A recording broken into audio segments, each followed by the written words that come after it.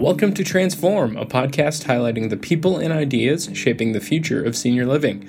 I'm Austin Montgomery for Senior Housing News. On today's episode, I spoke with 1031 Crowdfunding CEO Edward Fernandez. The Irvine, California-based company oversees a senior living portfolio of over a dozen communities across 8 states. 1031 Crowdfunding is in the midst of a push into senior living investment, with an overall goal to have $1 billion in assets under management in 2 years and $5 billion of assets under management in 5 years, with senior living accounting for 40% of that value. Amid a buyer's market with cap rates attractive in assisted living and memory care, 1031 Crowdfunding is bringing a unique approach to asset management in senior living. You can't just jump in and do this asset type. And what that does is that creates a stabilization in cap rates and then gives me a higher yield so that I can give it to my investors. And then we're tied, obviously, to the baby boomers and the silver tsunami and all those demographics. So it's a good asset type to jump into, especially in today's market environment. Now, here's my interview with Edward Fernandez, CEO of 1031 Crowdfunding. Edward, thanks for joining us here on Transform. Hey, Austin. Thank you for having me. Really great to have you. We know that we spoke in January, and it's probably been an exciting time since then. So we're really excited to learn more about 1031 Crowdfunding. And let's start off, though. For people who might not be familiar with the platform, how would you describe 1031 Crowdfunding for those who just really don't know anything about your organization? Because we know you're bringing a lot of innovative things to the senior living space. Yeah, so think of 1031 Crowdfunding as a shopping mall, okay? And the mall has a bunch of different stores, Tilly's, Nordstrom's, etc. And so what's attracting to the mall is the fact that the mall has different stores, which provides different customers. So when you go to the mall, you can shop where you want to shop. So 1031 Crowdfunding is the mall for 1031 exchanges. So you can come to the mall and you can get a little senior housing, a little multifamily, a little student housing, whatever you want to satisfy your 1031 exchange. So that's 1031 Crowdfunding in a nutshell. And now let's just shift to the senior living perspective for 1031. What prompted you to enter the senior living space to begin with? Well, so we've been doing senior living, we as a team, prior to 1031 Crowdfunding's existence, for about 15 years now. And when we say senior living, we're talking about assisted living and memory care. And the reason why we like the space so much is because it has that barrier to entry where you can't just jump in and do this asset type. And what that does is that creates a stabilization in cap rates and then gives me a higher yield so that I can give it to my investors. And then we're tied, obviously, to the baby boomers and the silver tsunami and all those demographics. So it's a good asset type to jump into, especially in today's market environment. Definitely. And we know this year has been a pretty interesting spot for well-positioned operators and well-positioned organizations looking to enter senior living. So it only makes sense that you've decided to jump in as well. Now, do you want to just shift to talk a little bit about characterizing the strategy that 1031 has as it relates to senior living? I know you just mentioned kind of that focus on assisted living and memory care. You just want to talk about the overarching strategy that you see for 1031 as it relates to senior living? Sure. So, a lot of our products are more for 60 to 90-year-olds. That's the demographic. And a lot of these investors have experienced or have some type of interaction with senior housing, maybe with their parents, or they might be considering entering the space. So the strategy was specifically tied to the ability to grow our assets in that space because of the fact that the yields are so attractive to investors. If you look at all other asset types, yields are really still compressed. And at that age, from 60 to 90 years old, they're really focused on income. They want the income to pay their bills. And that's the reason why the strategy is driven in the senior housing space for us at 1031 Crowdfunding.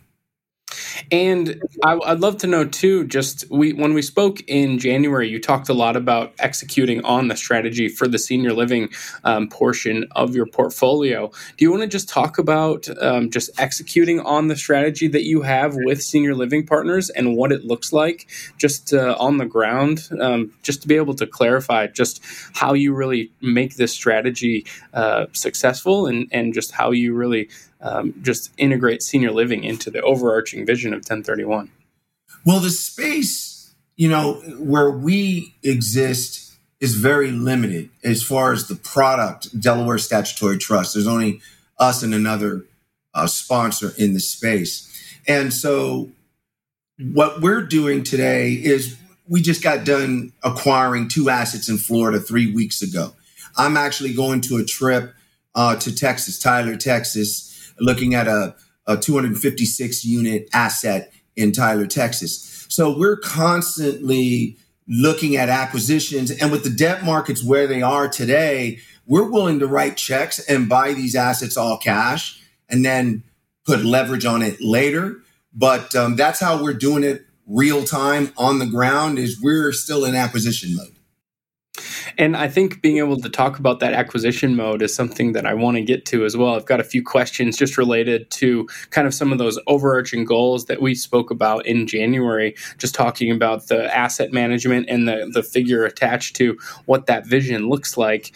And now I just want to ask, though, how can your real estate investment model really change the face of senior living and how maybe operators interact with potential property sales? I'd love to know just kind of how you think this might change just within the industry or bring change just through the model that you're doing, really to change the next level of senior living real estate investment.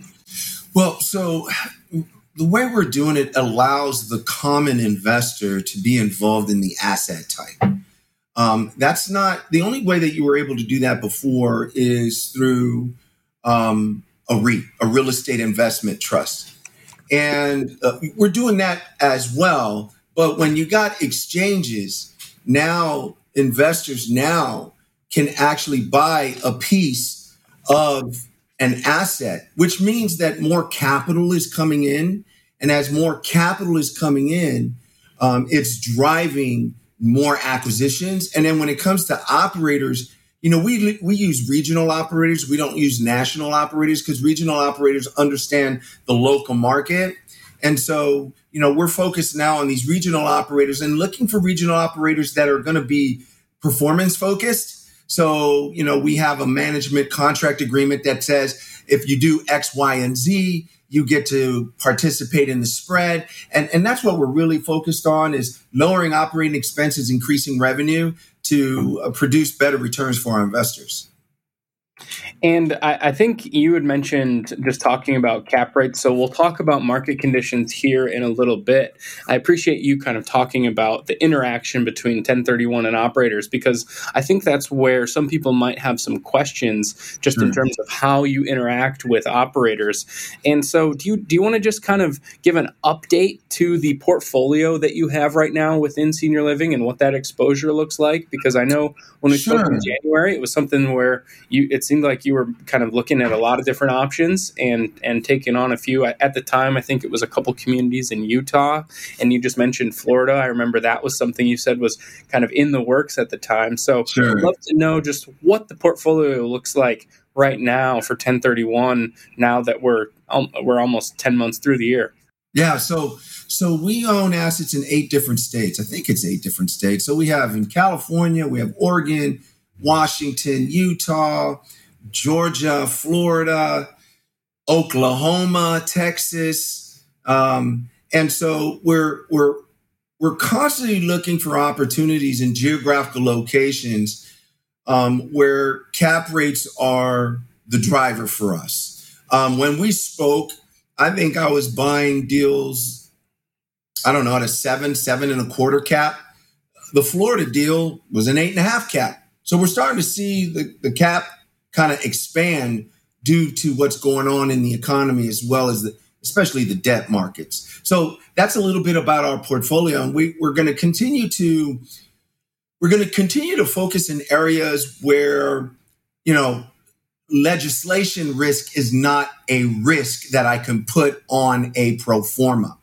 Real estate in itself is risky, right? You can put it on a spreadsheet and kind of figure out and quantify the risk, but you can't quantify a stroke of a pen. So we're going to kind of stay away from those geographical locations where the real estate can perform on its own without having any interruptions from legislation. And I know you had mentioned too, when we had spoken last, about the asset management goal and some of those like broader goals. I know those figures were pretty eye popping, and you were kind of looking at $1 billion in asset management in 2 years and $5 billion in asset management in 5 years. I got to thinking about, after we had that conversation, I know that you're bullish on senior housing, but how big of a part will senior living play within that strategy? I would love to know a breakdown or a percentage or ballpark figure of where you think within those two overarching goals, where does senior living fit into all of this? I think if I had to predict the future, I would say about 40% of the portfolio will exist in senior housing, because there's a combination of driving net asset value or appreciation and providing stable income. I think that the senior housing assets is going to produce both, but in other asset types, we might not really focus on income. We might just focus on appreciation. So we're focused on the senior housing to give us that core asset, which is going to drive our cash flow for our investors and give us that potential appreciation for the overall strategy. And just when you had mentioned just being able to be a part of that asset management goal, that senior living, like you just said, is going to be something that could be a 40% part of that. That's a pretty substantial part, and I think kind of gets back to your bullish nature on senior housing in general. Do you think that that this is something to where all the market fundamentals are there because demand is so strong right now that senior living can remain that high of a figure within those two overarching goals? Yeah, so we do a lot of research. So, pre-COVID, occupancies were 88, 92%. COVID hit, occupancy went to 80, on an average. And so now we're back up to like 86, 87% post-COVID. And there's no new product coming online just because of the debt markets. So if there's no new product coming online, we still have a demand for the asset because people are still getting older. The outlook for 2024 and beyond is very good for senior housing. So that's why we're so bullish on it. And that's why we think we're going to, have 40% of our portfolio in that asset type. And I know when we last spoke to you, had mentioned within that short term, that 2-year goal, having the $1 billion under asset management, that you were about 1/3 of the way there to that goal. Do you want to just talk about some of the progress you've made since then? And could be within senior housing, could be without. Would love to know just what the progression has been like this year. We'll probably be, by the end of the year, we'll probably be by about $500 million. Okay. By the end of the year. And I see us hitting that $1 billion mark early in 2024. So the $5 billion mark really doesn't seem that lofty because we're constantly in acquisition mode. So $5 billion for us is a very conservative number in that time frame. My hopes is we can get it done in 3 years. Yeah, I think all the fundamentals are there, right? I mean, we've seen just well-positioned organizations being able to acquire properties right now for really affordable prices. In terms of, I don't think if you went back to 2019 and we're looking at some of the asset prices then compared to where, and you told someone what they were going to be in 2023, I think they wouldn't believe you in terms of just the dramatic shift that happened post COVID. And do you want to just talk about market conditions? I know you mentioned a little bit earlier just about what you're seeing on cap rates. So do you want to just talk about some of the market conditions you've seen throughout the year? Maybe, I know when we talked in January, when we entered the year, it was a little bit different of a conversation. Would love to know what you've seen in the last 9 months. Well, like I was saying earlier, I've seen cap rates start expanding a little bit. Prior to the debt markets, cap rates were compressing a lot. And so it was hard to find deals, and it was hard to find sellers willing to let go of their assets at a certain price point. And so today's market, because transactions have slowed down, I think transactions have slowed down about 40% from where they were at the high. Sellers still want to make a deal. They still want to sell their assets. And so they're willing to take a discount, because if they bought it, let's say they bought it at a 7 cap, and and they were willing to sell it at an 8 cap. That's okay. If they bought it at an 8 cap, they can sell it at a 7.5 cap. They're still making money, is my point. And so the market conditions, due to the supply and demand, and because of the debt markets, transactions are still happening. We're potentially have a strategic partner that has a bunch of investors in their senior housing facilities, and these numbers these assets need a certain cap rate for exit, and so we can give them that certain cap rate exit, still being able to be fruitful to our investors. And so this group has about 40 assets they want to unload. And so we're looking into that, where we could potentially take all those assets. And if we do, we'll definitely hit that $5 billion number, no problem. Yeah, I would say, anytime you have a chance to swoop that many communities at once, I think that's unprecedented to be able to look at that. And it gets back to just what the conditions are like right now. And I want to keep talking about the market conditions, and as it relates to just what you're seeing on the ground. In terms of where we're at being a buyer's market or a seller's market, I think this year has been pretty strong in favoring buyers. But I would love to know just what you've seen and kind of what you're noticing in terms of when you're looking to transact. What are some of the dynamics right now compared to what they were coming into the year? Well, so most of the dynamics really are tied to, does the asset perform without debt on it, right? We don't want to get an asset where leverage causes negative leverage, right? And it impacts cash flow. Prior, when we first talked, that wasn't an issue. Today, it's an issue. And so when we transact, we've got to look at assets on an all cash basis and what that asset is going to do maybe in 2 to 3 years when we refinance and pull our cash out, and then we have dry powder to go buy more deals. So that's really what's driving our acquisition strategy is can the asset produce the cash flow that's attractive to investors on an all cash basis based on the cap rate that the seller is willing to sell at. That sounds like a very delicate balance to make work. Do you want to talk about just what goes into making those appeasements and to getting everyone onto the same page? Well, it's negotiation, right? How bad does the seller really want to sell the asset? Is the seller in a 1031 exchange? Are they not in a 1031 exchange? Is the seller, representing the operating expenses correctly? A T3, T6, T12 numbers, right? And so, when we go into those assets, we flush all that out. And then at some point, maybe there's a retrading mechanism, right? Hey, it's not what you said it was. We're interested in the asset. Are you willing to take X? And that determines whether the seller's, incentivized to sell the asset. So it, like you said, it is a dance. It's a balancing act. But we're not in a hurry to make mistakes, right? So we're going to be very careful when we take acquisitions down to make sure it does perform. Yeah, I think that's one of the things we've been hearing this year also is that really operators and organizations looking to make transactions are being really more careful than I think maybe even in years past. Not to say that operations and organizations were less careful coming into the current market that we're in, making a transaction, but it seems like there's more emphasis on due diligence being done for these transactions. Is that something you're noticing? Just kind of making sure that there's more boxes that need to be checked. I'd love to know just kind of getting back to that balance that we're talking about. Just do you think that people are more careful in today's environment just because of the challenges that are out there?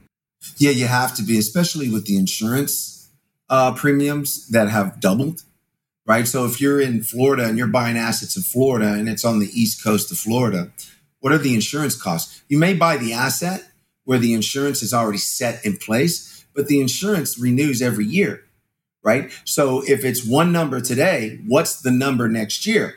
And is that number double?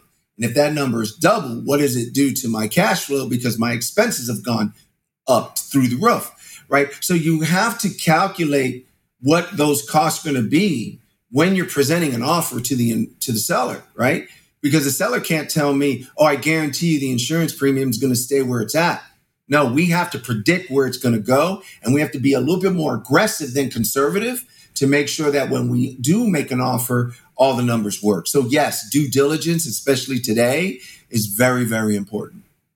And what are some of the biggest challenges right now that you're seeing to these market conditions? Are they still kind of the macro factors that we've been seeing throughout the year and over the last year as well, just in terms of inflation, interest rates, high cost of debt? Would love to know just what are the challenges out there right now in the market? I think you touching on the insurance angle is something that's really important as well. So would love to just get your perspective on what are some of the challenges in the market right now?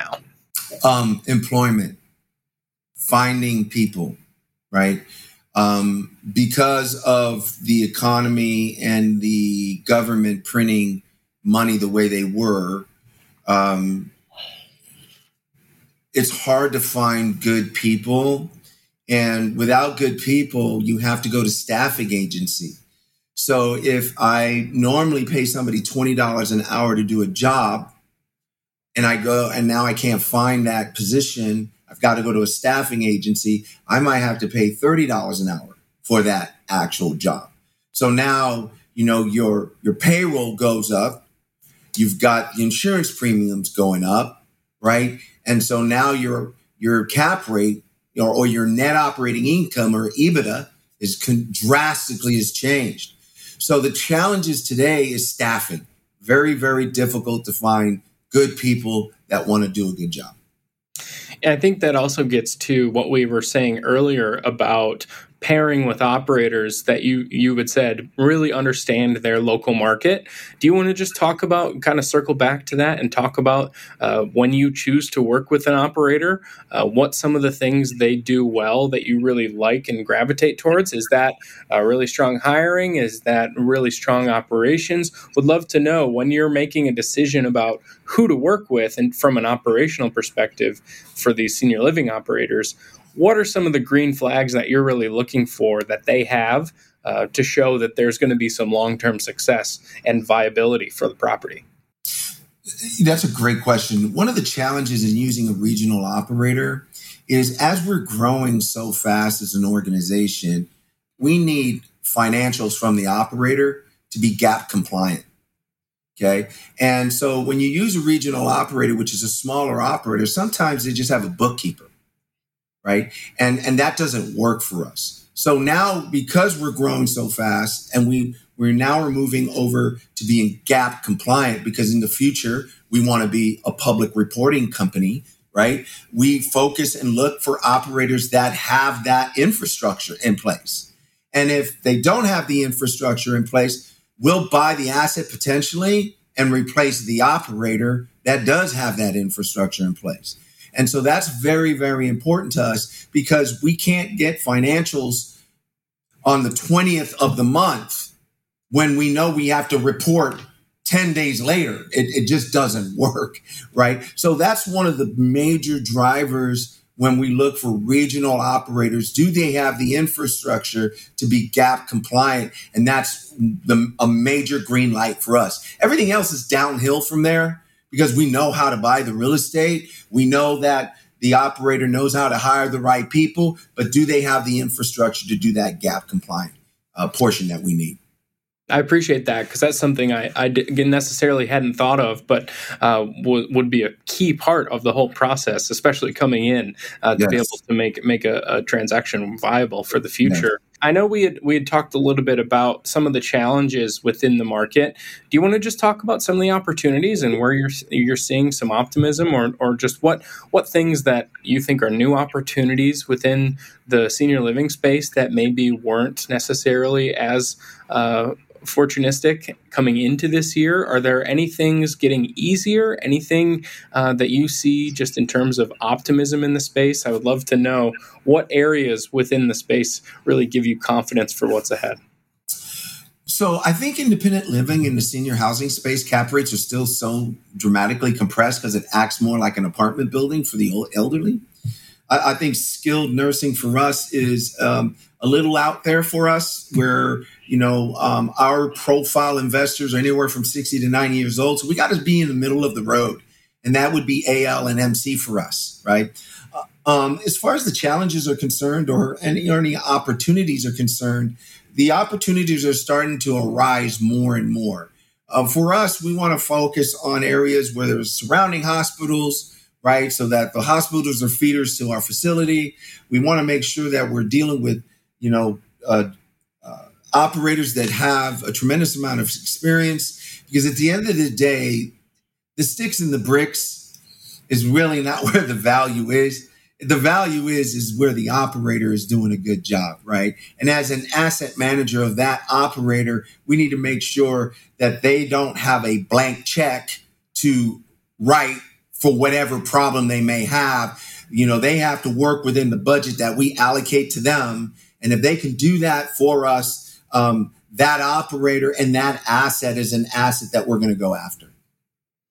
And I think this also gets to my next question, which is your outlook for the year ahead. Do you think that market conditions are going to remain pretty similar to what we've seen this year? I've heard kind of both sides of the coin this year, is that within the finance space that things will get easier and then things won't get easier. So I'm wondering if it's kind of a mix or a blend between those two. I would love to know what your outlook is for 2024 and just what you're looking at when you look at next year. I think it's if you use real estate as the umbrella, and then you have all these different asset types underneath the umbrella, some asset types is going to still be challenging with the current environment. The asset type that we're talking about, senior living, I think there's so much wiggle room there that I think if we can continue to buy assets, and I'm speaking about 1031 crowdfunding as a whole, if we continue to buy assets on an all-cash basis, then nothing's off the table for us, right? We can go after acquisitions because we can write a check for it, knowing in the future, we'll put debt on it and we'll take our money out. So to answer your question, I think in the senior housing space for 2024 and beyond, I think we're going to be okay.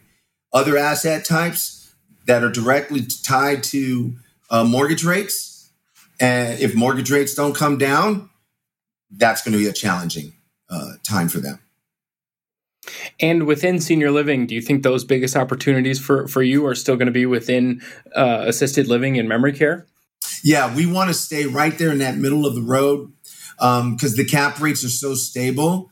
We can make deals work in there.